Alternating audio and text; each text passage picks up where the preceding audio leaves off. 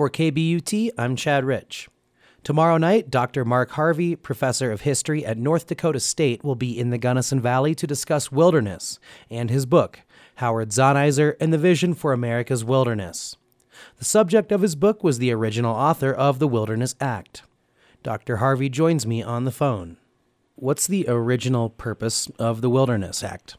The purpose of the Wilderness Act, because it's still very much in effect, is to preserve and protect untrammeled lands where the earth and its community of life are untrammeled by man, where man himself is a visitor who does not remain. Why is wilderness important? Well, wilderness has been important for a long time. Of course, originally, if you go back 500 years, when the first Europeans arrived, for the most part, wilderness was a place to worry about, to be fearful of, because there was so much of it, and it was very unknown, and there were these thick, dense forests full of all kinds of critters and human beings that were strange and fearsome, and so, wilderness was a scary place.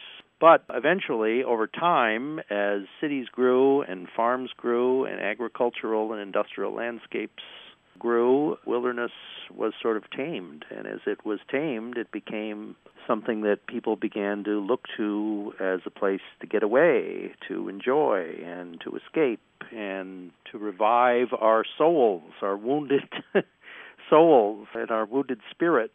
And so by the 20th century, we began to actually designate wilderness areas in national parks and forests.